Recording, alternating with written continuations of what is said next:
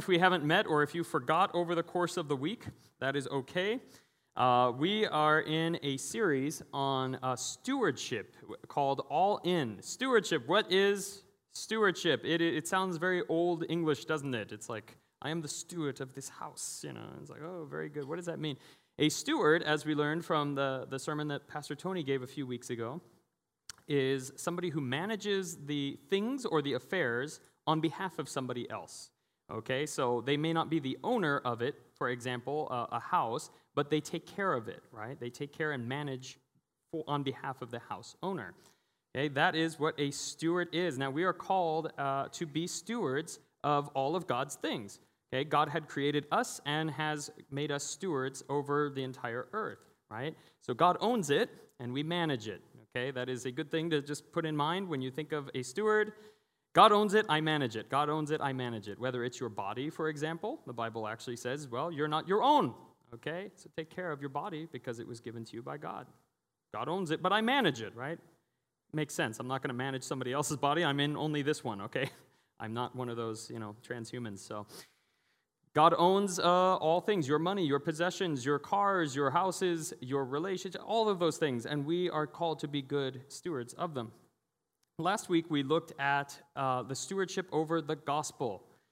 If you call yourself a Christian, well, you must have heard the good news about Jesus, and you are actually commissioned. At the very end of Matthew, we took a look at the Great Commission, where Jesus says, hey, I have all authority over everything. Now go, make disciples. I'll be with you, but go and make disciples. So we are called to be stewards over the gospel as well, to go out and actually share and open up your heart, open up your mouth, open up your testimony. In other words, open up your story of what Jesus has done in your life to those around you as a witness to them. That is what we are called as Christians to do, to actually manage the story of God.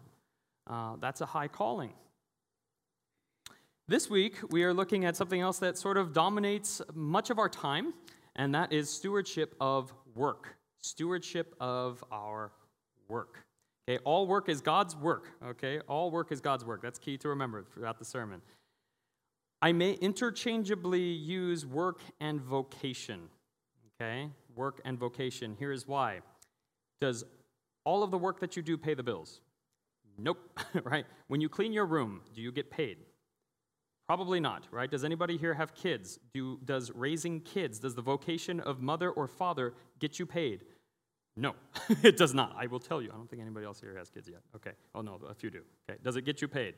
No, right? It's no. They're like, no, it goes the other way. I have to pay. Okay. Does being a citizen and the vocation of a citizen in a city get you paid? No, not necessarily, right? You have to show up for jury duty. You have to pay taxes. Do you actually get paid to pay taxes? No, you don't. Sometimes you get money back, though. Okay, so you have many vocations, you wear many hats, and there is much to do. If you are a housewife or a house husband, okay, if you are caring for a house, do you get paid? No. Your payment is a clean house. Okay, so those things are still work. If you are a student, you still work. You ain't getting paid. In fact, you pay in the university, right? So how do we as Christians, how do we form opinions and a whole theology of what we do? How do we occupy our time, and how do we work? What does the Bible have to say about that? Before we open up Scripture, I'm going to start in Genesis. We're going to learn from the very beginning the purpose of work. Otherwise, we will fall into sort of the drudge of work. Let me give you a quick illustration before we begin. A man was walking along into a city, and he finds 3 people putting bricks on top of each other. He walks up to the first bricklayer, and he says, excuse me, what are you doing? And the first bricklayer said, I'm laying bricks. Right? Brick by brick, that's what I do day in, day out. What does it look like, buddy? He walks on to the next person, and he says, excuse me, what are you doing? And the second person's perspective was slightly different. He said, well, we're building this wall. Oh, okay. A little bit bigger of an idea of what it is that you're doing. He's doing the exact same job, mind you. He's just putting bricks and putty and bricks and putty. But he sees a little bit bigger of a picture. There's a pathway. There's something that it's working towards. That's great. And he walks to the third person, the third bricklayer, and he says, excuse me, what are you doing? And the third bricklayer says, I'm constructing a cathedral to glorify my God. Wow. Now, it's not to say that this man is so holy. It's that he has a bigger picture of what it is that he's doing. He's doing the exact same job as everyone else. It's bricks and putty. It's bricks and putty. But he has a grander picture of what the result is, of what this is all about. He sees that, hey, this is going to be a cathedral one day. And it takes brick by brick, but it's going to glorify my God. Now take that versus the guy that's just saying, I'm just collecting a paycheck, whatever, I do the same thing over and over. Now you and I have different modes when it comes to work. Some of us are going to go into work tomorrow on Monday and be like, log in, do this, do that. But how do we get to that third bricklayer's mentality where we're able to see like, no, actually I'm building towards something bigger, okay? What does the Bible say about work? We're going to look at Genesis. We're going to understand the purpose of work from the very beginning, what the purpose of work is. Then we're going to talk about the pain of work because we all feel something. We know that something's slightly off and not right. We will then talk about the propitiation of work. That I had to find another P word, I'm sorry, and propitiation work. I'll tell you what that is when we get to it. And finally, how do we prize work, okay? I'm being very Southern Baptist and giving you 4 points with P's, all right? So there you go. So the purpose of work, the pain of work, the propitiation of work, and the prize of work. Let's bow our heads before we open up Genesis. Heavenly Father, we thank you for the many works that you have accomplished.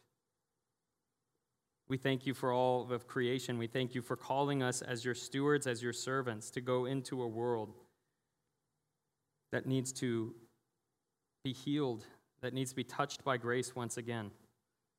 I pray that you will call us as your citizens, as your saints, as your holy ones, as your priesthood, and remind us yet again why you have selected and chosen us and placed us where we are. I pray that we will be good stewards of the work that you give us. I pray that you will be the fuel and the motivation. We remind us that you own all things and all work is your work, and there is much to be done. I pray that you will illuminate the scriptures today, that it may feed us, that it may nourish us, that it may charge us. In Jesus' name, amen. Open up to Genesis chapter 2, a little context, Genesis 1. We see in the very beginning of the story of God, in Genesis 1, we see the creation account. And this is the very first thing that we want to learn about God. We're going to build a little bit of our theology and then look at the purpose and then the pain, okay?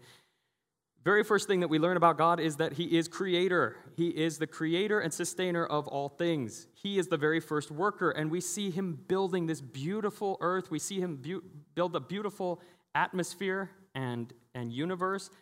We see in the creation account in Genesis 1, we see a certain rhythm and we see structure, right? He didn't make fish. He didn't make an ocean, or he didn't make fish and then an ocean. It was the other way around. It would be kind of weird, right? It would be like, oh, shoot, they're all dying, right? There was thought behind it. There was also creativity and beauty. There's complexity and simplicity in all of creation around us, and that was God's work. And to top it off, he creates mankind. In the very end of Genesis 1, we see in 1:28, man is to subdue and rule over all of creation. So God creates, he goes to work saying and speaking all of reality itself and all of beauty itself into existence. And then he creates man in his own image and sets him there and says, I want you to rule over it. I want you to have dominion over this beautiful place. So in essence, God and man are teaming up right from the very beginning. We note just from the very beginning in Genesis 1, that God does not depend on anything else other than himself and his own creativity and his own structure in his own community. This is very different from other creation accounts of the time, thousands of years ago. Yes, there were other creation accounts, but unlike any other one found, the Jewish account written by Moses called Genesis says that God created man after all of this to work with God in sustaining this creation. All other accounts say that man was created to serve this God relentlessly so that the God can feel satisfied. But our God is much different. He says, I don't need anything else, but I choose to create man to enjoy the creation with me. Does that make sense? Now, Genesis chapter 2, this is the beginning. we're getting a little bit of like a zoom in, if you will. Genesis 1 and 2 are very similar. 1 is kind of like that big sweeping landscape shot that you see in Lord of the Rings, and then 2 is like, okay, now we're actually getting into a scene of like close-ups and all that, right? New Zealand's beautiful. Verse 1, Genesis chapter 2. Thus the heavens and the earth were completed in their vast array. By the seventh day, God had finished the work he had been doing. So on the seventh day, he rested from all his work. Then God blessed the seventh day and made it holy, because on it he rested from all the work of creating that he had done. This is the account of the heavens and the earth when they were created, when the Lord God had made the heavens. Yet no shrub had yet appeared on the earth, and no plant had sprung up, for the Lord God had not sent rain on the earth, and there was no one to work the ground. But streams came up from the earth and watered the whole surface of the ground. Then the Lord God formed a man from the dust of the ground and breathed into his nostrils the breath of life, and the man became a living being. So 2 things I'd like us to observe just from the get-go here in Genesis chapter 2. It seems a little counterintuitive point, but we do want to point out one thing about God in Genesis 1 is, yes, he creates, he's the first one to work, but he's also the first one to rest. I know it sounds strange and counterintuitive because we're talking about work and vocation and actually doing things, and the first thing I'm going to tell you is, hey, God designed us to rest. He made us in his image, and he himself actually sets a day apart to rest and enjoy the creation itself. Now, some of you do need to hear this because you have a crazy rhythm of life. You have absolutely no rest. It's work, work, work all the time, and you fit in rest where you can. But God himself actually sets up a structure and rhythm of work and rest. There is a natural inclination in all of us to work, yes, but also we cannot negate that rhythm of rest. If you do not rest, you will work yourself down to the bone, and that is when you begin to it just goes about as a drudge of life, when you are now the bricklayer just saying, yeah, more bricks, more bricks, more bricks. But it is important to realize that God himself rests, and that is the Sabbath, right? That is what that word Shabbat is, a rest. Jesus later affirms this in the New Testament where he says, hey, the Sabbath was made for man, not man for the Sabbath. God didn't say, okay, shoot, well, I have this rest spot. I guess I'll plug man in there. No, it was made for our benefit. And when we do rest, we are able to step back and see parts of that cathedral coming together as we're laying these bricks. We realize that, hey, all work is actually God's work. But when we get too much into it, when we get sucked away into our studies or into our job or just taking one more phone call or just going a little more after hours, we get so lost. And that is because we are going against the natural order. If God himself rests, we need to also protect and set up a rhythm of work and rest that will be healthy. Second thing we learn about how man was made in verses 7 and 8. There are many things, of course, that could be drawn theologically from the first 4 chapters of Genesis. But one thing that we want to highlight today as stewards of vocation and seeing that all work is God's work is verse 7 and 8. Then the Lord God formed a man from the dust of the ground and breathed into his nostrils the breath of life. The man became a living being. Now, verse 8, the Lord God had planted a garden in the east, in Eden, and there he put the man he had formed. Where was Adam made? We don't know. It doesn't say. But we know that he was placed in the Garden of Eden. Now, this is significant because it shows us right away that God places exactly where he needs someone to be. I'm glad that it doesn't say, and he just formed him in Eden, and then, he just went right to work. No, God places Adam exactly where he needs him. Okay? This is significant for us. Why? Because you may be wondering why you have the job that you have in the first place. You may be wondering why you came from the family that you did. There are many people that I've talked to who say, oh, God, I wish I was adopted. I wish I don't want to be around these people. Or, man, my job sucks. It stinks. Like, why am I here? It's important to realize that there is no coincidence that you are where you are. Okay? God has placed you there. If you find yourself coming to Christ, if you find yourself a Christian, then know that you are there for a purpose, and that is to bless that area. God can easily bless it himself. He could do the whole magic ding, but he doesn't. He chooses to place people there. Might say, oh, but you don't understand my situation. It sucks. I'm pretty sure that it's bad. There's no way I'm going to get out of this. I should just quit or wait to get fired so I could collect unemployment. Tell that to Joseph back in Genesis 37 through 40, if you recall the story of Joseph. Okay, he's a dreamer. He has visions. He tells his family, they hate on him. They sell him into slavery. You know, that old story again. I can only imagine what he must have been thinking when he was in slavery. And he was sold to take care of a household as a slave. But he worked, and he took care of things there in Potiphar's house, if you recall the story, and he became actually the head of all the servants of that house. And then he was accused of rape and then thrown into jail, you know, so that sucks. But while he was there, he gained favor with the guards. And he started to climb the ranks to the point where he was helping the guards there, and he continued his work as a good servant. And through that, he was able to listen to political prisoners and their jargon about the inner workings of Egypt. And when the chance came, God afforded him the opportunity to then oversee the nation, help oversee the nation of Egypt. So it builds and builds and builds. You may say, well, I just work at a boba shop. I just work, I'm not in work. I'm just at a sushi restaurant. I'm just at a banh mi place. Okay, you're all looking at each other. You know who I'm thinking about. And you may say, this is nothing. This is just to pay the bills for now. No, there's no coincidence why you are there. It is for God's glory, and it will build, so long as you are faithful in those things. Okay? Now, what is the actual task? Okay, what is the actual task? What is the job description of Adam here? Skip down to verse 15, Genesis chapter 2, verse 15 through 17. The Lord God took the man and put him in the Garden of Eden to work it and take care of it. And the Lord God commanded the man, you are free to eat from any tree in the garden. I'd love to be commanded to just eat. That is wonderful. But you must not eat from the tree of knowledge of good and evil, for when you eat from it, you will certainly die. Kind of a big boundary there. But verse 15, he took the man to put him in the garden and to cultivate or to work it and keep it. Okay, isn't that kind of the same thing? Well, yes and no. To work it means to cultivate it, to actually get your hands dirty and actually do the work and the labor. Now, this is not the sort of labor where it's like, oh man, this sucks so bad, but this is a sort of joyous labor where Adam is able to work with God in the creation and take ownership of some of it, okay?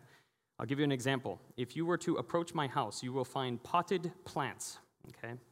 I love my potted plants. I know it sounds so like a housekeeper, right? My potted plants. I love my potted plants. I hand-selected each plant. I said, this one is a good one, that one, I want this. I selected the soil, which is in the pot. I selected the shape of the pot. I love it. And I had to get my hands dirty by actually physically putting the plant in there. I didn't call somebody else and like, okay, whatever, it's just some random potted plant like what I see at Bellaterra. This is something that I did, and I had a certain pride in it. So when people come over and they're like, oh, nice plants, you have a good plant. I'm like, thanks. And I'm like, wow, I took control of that. I was able to be a part of something, right? I know, you're like, wow, you really don't have a life, do you? It's your potted plant. Don't look in my backyard. I have taken no control of my backyard. There are weeds everywhere. I almost showed you a picture, but I'm embarrassed, okay? No sense of ownership of the backyard at all, but the front is beautiful, okay? To work it, but it took work. But I know that I did it. It takes work to raise a kid. Man, it takes work to raise a kid. But you could look later on and see the progression and say like, you know what, I was a part of that. I was a part of that. If we took the bricklayers, the man who built the cathedral could look back and say, yep, there it is. Yeah, it was a lot of work, but I did it. There's a sense of ownership over it, and to keep it, to work and to take care of it. What is to take care of it? That means to be very diligent, okay, to be on guard over things. Not just show up for work and be like, whatever, here it is again. Quick story to embarrass myself further. I work in the film business occasionally when I have the time to commit to it. And when we were on the set one day, that's like the job site, basically, in the film in Hollywood, the set. And I'm sitting there, I show up with all of my equipment, I set it all up, I hit record, and I'm sitting there on my headphones, looking through Google images for some reason, of other sound people. And I'm like, oh, this guy, he looks just like me. He was wearing the same thing. He had the same headphones. He was sitting in the same slumped over position. And in my excitement, I turned to the camera woman. I'm like, hey, look at this. I look like him, right? Don't I look like him? And she's, of course, staring at her monitor, and I'm distracting her now. And she looks over, and then she whispers, she goes, yeah, you do look similar, except that this man looks like he's much more attentive to what he's doing than you. And I'm, the shame. I'm like, oh, I guess I am Googling images of other people doing my job instead of actually doing my job. It's true, you can be at work without actually really focusing on the job at hand. You could be there and say, well, more sushi, well, another sandwich, well, another patient, whatever. Yeah, this is easy, clack, clack, clack, clack, clack, clack, done. But do you actually take care of it? Do you actually take care of the work that is before you? Do you actually care about the people, the customers, the patients? Or is it just I show up and it's just another brick? Okay? What God commanded Adam when he put him in the soil, he's like, I want you to take care of this. Actually, you are going to work it because we're going to do this together. You're going to plant, you're going to flourish it, you're going to take care of it, and I'm with you. And God was with Adam. But we know that didn't last long. That was the idea, that man and God were working together side by side, and man, okay, or man and woman, as Eve was also created. But we know that didn't last long. Lasted a few more verses, and then we get to Genesis 3, which is the rebellion. Now, we know the purpose of work, right? It's to work alongside God. It's to fulfill God's work. All work is God's work. And he calls us to work alongside him, to rule over things, to take care of things, to work it. But unfortunately, mankind fell when they broke the one rule and said, actually, I think I can do it my way. I think I could do it a better way, God. We don't really need you. We can do it our way, and we could be like you. And in breaking God's heart, the first man and the first woman, our mother and father, had taken of the fruit, the one thing that God said, don't do it. You'll die. Now, we are currently under a curse. If you look in Genesis 3, verse 17 through 19, we get this curse and why you feel the way you do. We are now moving into the pain of work. To Adam, he said, because you listened to your wife and ate the fruit from the tree about which I commanded you, you must not eat from it. Cursed is the ground because of you. Through painful toil, you will eat food from it all the days of your life.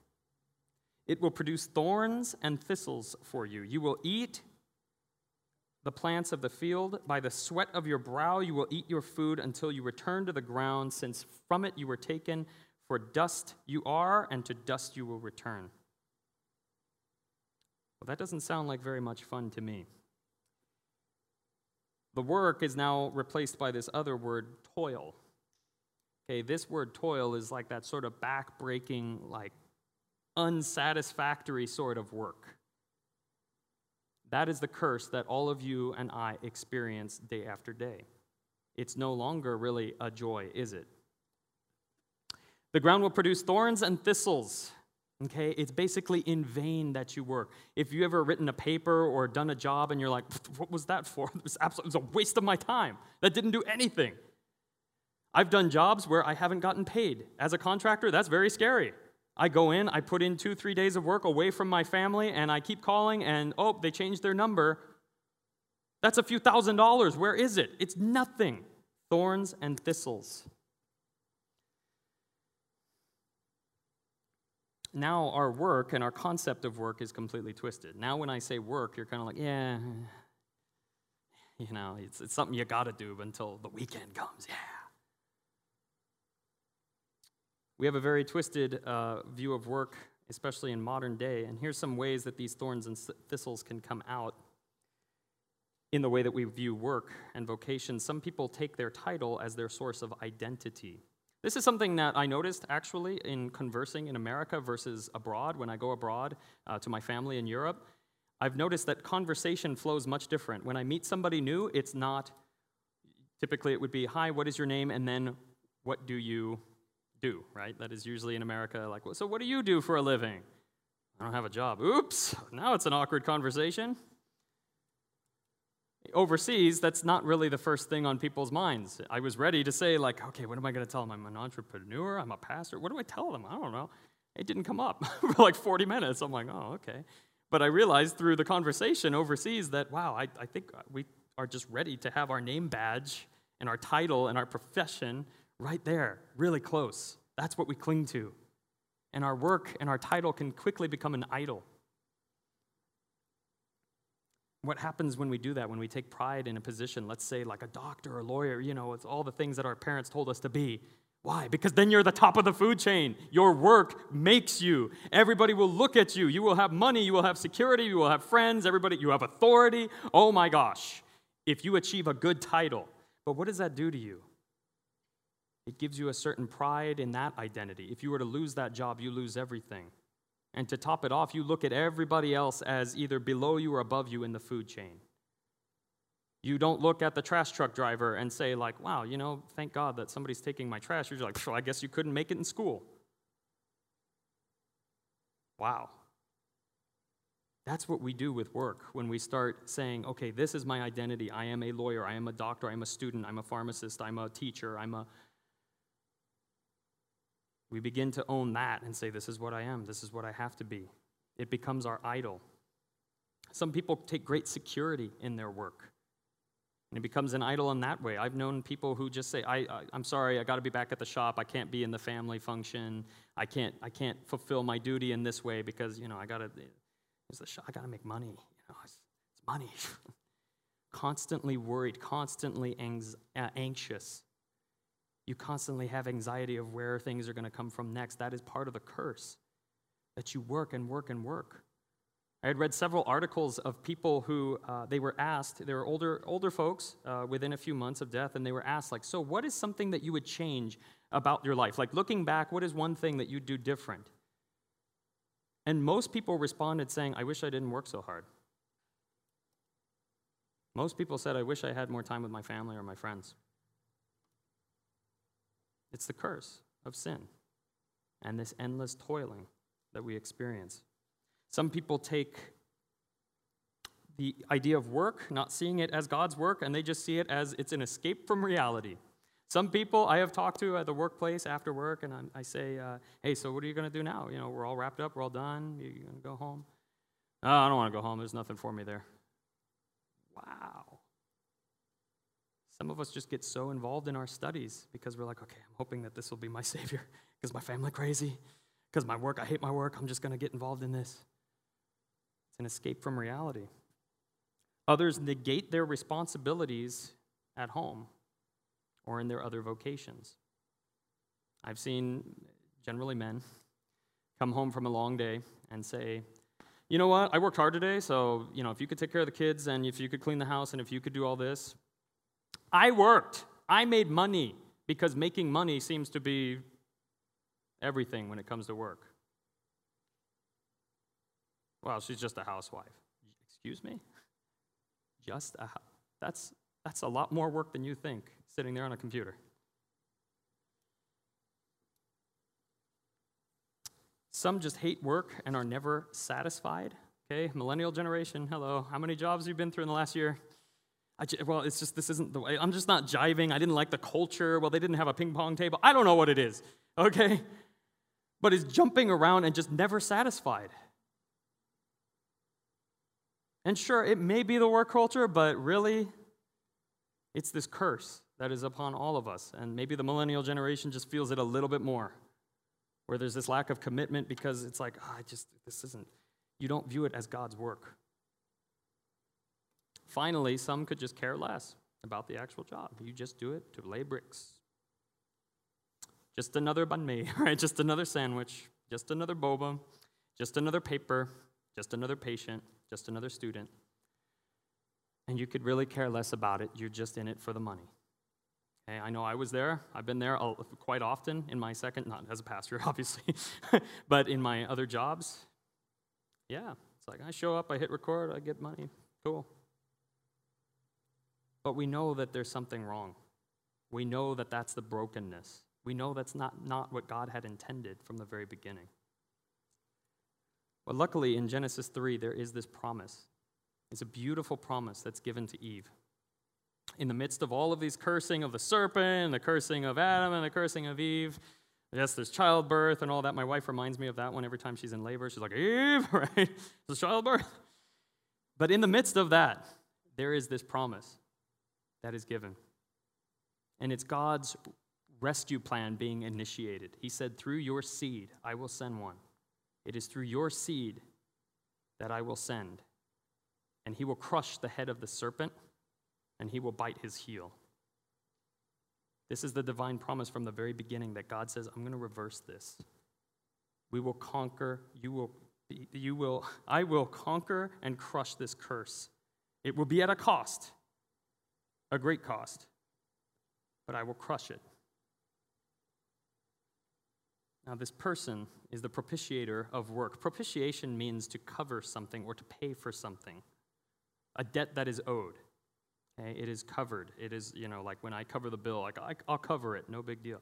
It's like that. Okay? Now, there is a curse, obviously, and there is this rebellion, there is this sin, this separation, but Jesus Christ is the great propitiator of sin. He covered through his death and resurrection sin and the curse. Jesus, we find, of course, in the New Testament, coming in and just ushering in God's kingdom and saying, look, I'm remaking all things. Okay, God is making things new. He can resurrect where there is once death, where there is once pain and toil. He is going to completely flip it around. His kingdom is now and is coming, and it was breaking through many signs, through teachings, and finally through his death and resurrection. But Jesus didn't just come down, do one work, like, all right, look, hey, everybody, okay, I'm done. He came to serve. Jesus himself worked. Jesus himself was a servant. Can we pull up Philippians chapter 2? Jesus, who being in the very nature of God, did not consider equality with God as something to be used to his own advantage. In other words, he could have easily come down and said, I'm the King of Kings, y'all need to bow down and serve me. No, that's other gods. From the very beginning, God was working. From the very beginning, God wanted to work with man. And here we see this picture in Jesus where he says he didn't consider equality with God, though he is, something to be used to his own advantage. Rather, he made himself nothing by taking the very nature of a what? Servant. And being made in human likeness, and being found in appearance as a man, he humbled himself by becoming obedient to death, even death on a cross. Jesus wiped his own disciples' feet. He got down and did the dirty work. He was with sick people healing. He was with well people teaching. The promise was carried all through the Old Testament that God is going to be with us once again. And Jesus showed up and began to work and began to say, follow after me. This is the new way. I am making all things new. In Adam, you were dead. If you follow that route, you're going to toil. You're going to find thistles, and we will experience that in life, but you follow me. It may lead you to a cross, but ultimately I will resurrect you, and you will see glory as well. If you recall in Mark chapter 15, verse 17, Jesus himself, while being beaten and mocked, also took a certain crown from the Romans. Do you remember what the crown was made of? Thorns. To mock his authority, you have a king, here's your crown. And it was a crown of thorns. I don't think that's a coincidence, that thorns and thistles. Jesus took upon himself the very curse that we deserve for our rebellion against God, saying, no, God, not all work is your work. I'm just going to do my own thing. But Jesus came and said, no, all work is God's work. And I will take that curse upon my own head. But he rose again, and that gives us great hope of a new humanity. Romans chapter 15, verses 17 through 19 say, for if by the trespass of one man death reigned through that one man, how much more will those who receive God's abundant provision of grace and the gift of righteousness reign in life through the one man, Jesus Christ?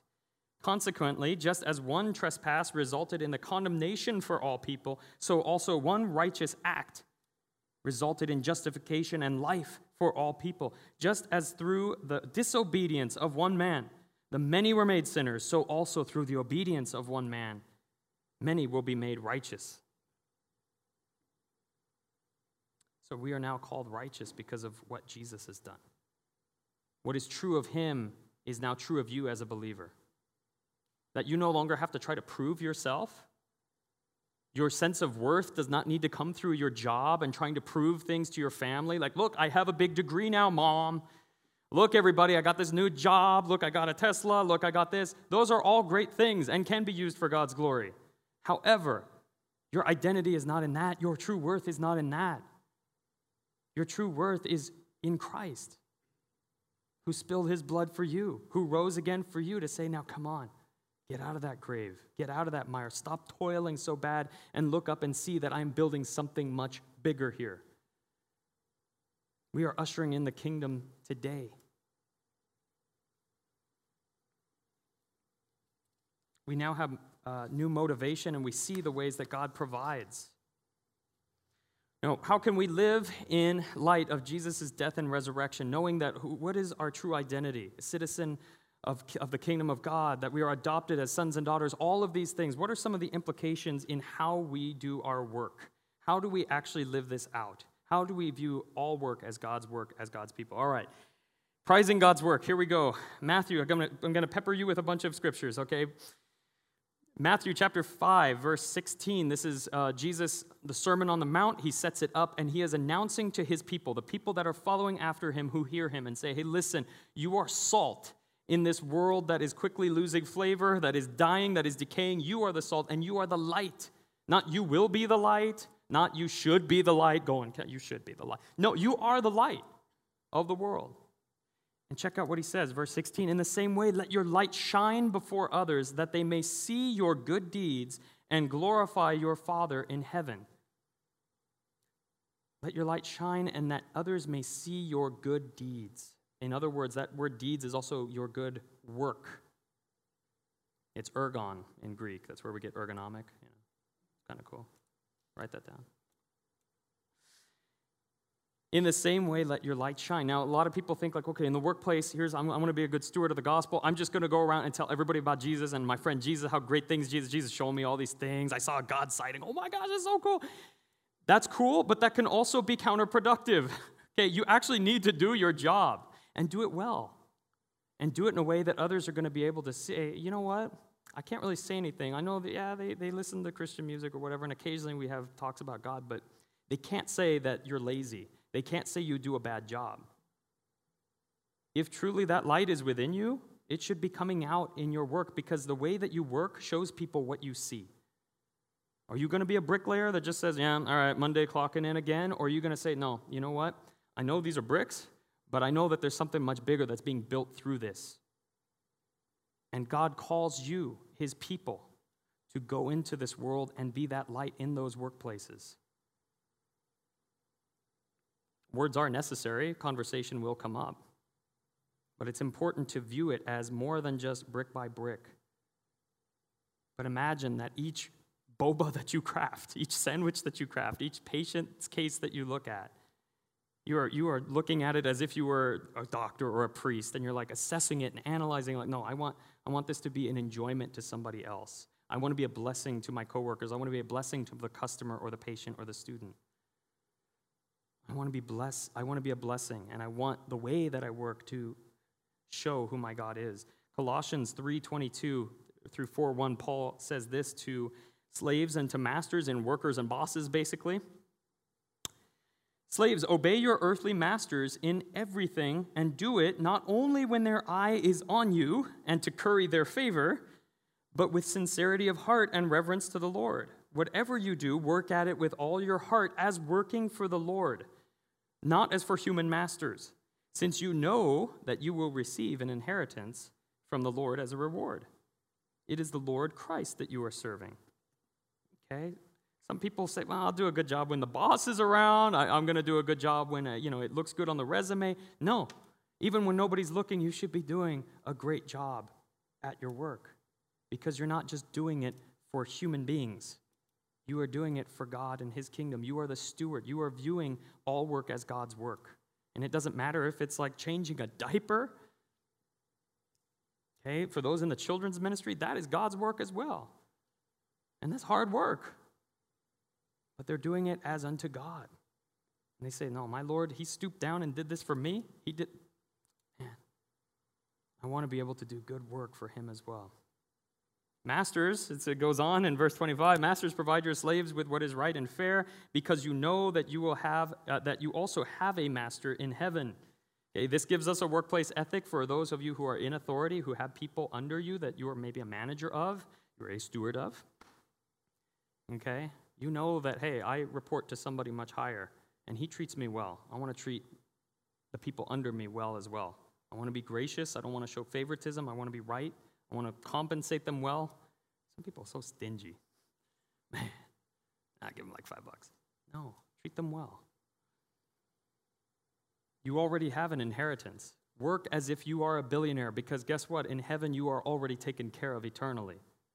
There is nothing that this world can offer you, okay?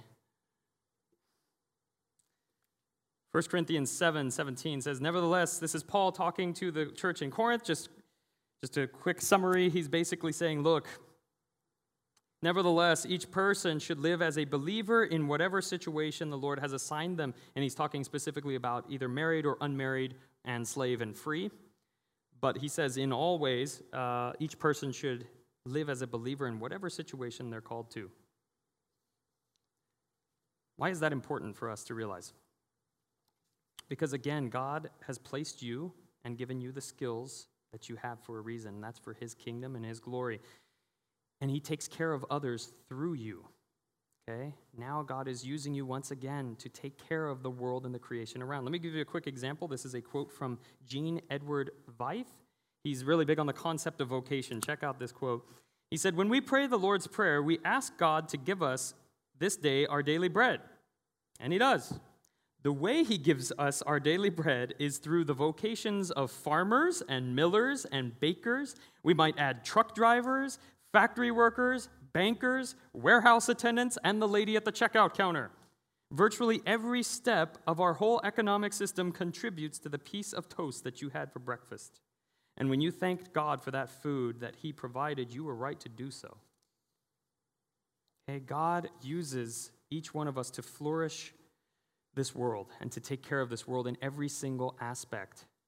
Okay, God cares about all of his creation and all systems that have been built. He cares about these things. Let me give you some examples for those of you working in different fields. If you are in healthcare, for example, God cares about healing. He is a God of life. And he is using you to promote the healing and the flourishing of humanity in that way. In agriculture, okay, I don't think anybody here is in agriculture, right? No? Okay, well, hey, God cares about the provision of mankind. He cares about that and how it's sourced in the sciences. For those of you who are involved in sciences, God's creation and the discovery of all of his creation and how it can be harnessed and used and resourced, God cares about those things. If you are in engineering, he cares about structure and resourcing things well, how to extract things. If you are in government, God's care for justice and for the protection of citizens. You are contributing towards that. All work is God's work. If you're in education, God cares about learning and teaching the next generation to carry on legacies. God is using you in that field. If you're in arts and entertainment, God cares for beauty and symbolism and meaning. So you do your job well to usher in that beauty. And if you're in home care, if you are at home taking care of family members, if you are taking care of children, okay, God cares about the individual home. And it is up to you, and he is using you to teach about him, to teach the next generation, and to usher in his goodness. All of this is heading in a direction as well. Okay? God takes care of his things. All work is God's work, no matter what it is that you find yourself doing. But I want to leave you with just these last two scriptures to see where God is taking us. In Titus chapter 2, verse 13 and 14, it says, "While we wait for the blessed hope, the appearing of the glory of our great God and Savior, Jesus Christ, who gave himself for us to redeem us from all wickedness and to purify for himself a people that are his very own, eager to do what is good." Think about that picture for a minute, that God is purifying us, okay, that he is getting rid of all of these thorns and thistles, but that he is doing this so that we can be his people, okay, who are eager to continue on these good works. He is solidifying his nation, his people that he had from the very beginning. And in Revelation 21, we see a picture of the end of pretty much all things, okay? It's the end of all things that we know, but the start of something new. And we don't have much more beyond Revelation, right? It says, verse 1 of Revelation 21, "Then I saw a new heaven and a new earth. For the first heaven and the first earth had passed away. There was no longer any sea. I saw the holy city, the new Jerusalem, coming down from heaven, from God, prepared as a bride, beautifully dressed for her husband. And I heard a loud voice from the throne saying, 'Look, God's dwelling place is now among the people, and he will dwell with them, and they will be his people. And God himself will be with them, and he be their God. He will wipe away every tear from their eye. There will be no more death or mourning or crying or pain, for the old order of things has passed away.' He who is seated on the throne said, 'I am making everything new.' Then he said, 'Write this down, for these words are trustworthy and true.'" In the very end, Jesus will see his kingdom fully established, and we will be able to see all things made new, working alongside of God and one another. That is the portrait. That's how the Bible ends. Okay, it ends with sort of an open ending of like, well, this has yet to come true, but it will. Okay? Jesus is making all things new, and he invites us to be part of it. We will still walk with him yet again. Okay, we're not just going to be sitting up there playing harps. Okay, actually, it's going to come down to us, and we'll be together, okay? All work is God's work. God uses your work currently, whatever it is that you find yourself doing. Know that he is using it to flourish the areas that he cares about, again, whether it's medically, whether it's in your household, whether it's in business, whether it's in sciences, whether it's in entertainment and arts. We could choose to see the bigger picture of the kingdom that Christ is building through you, instead of just being a bricklayer. Okay, let's pray.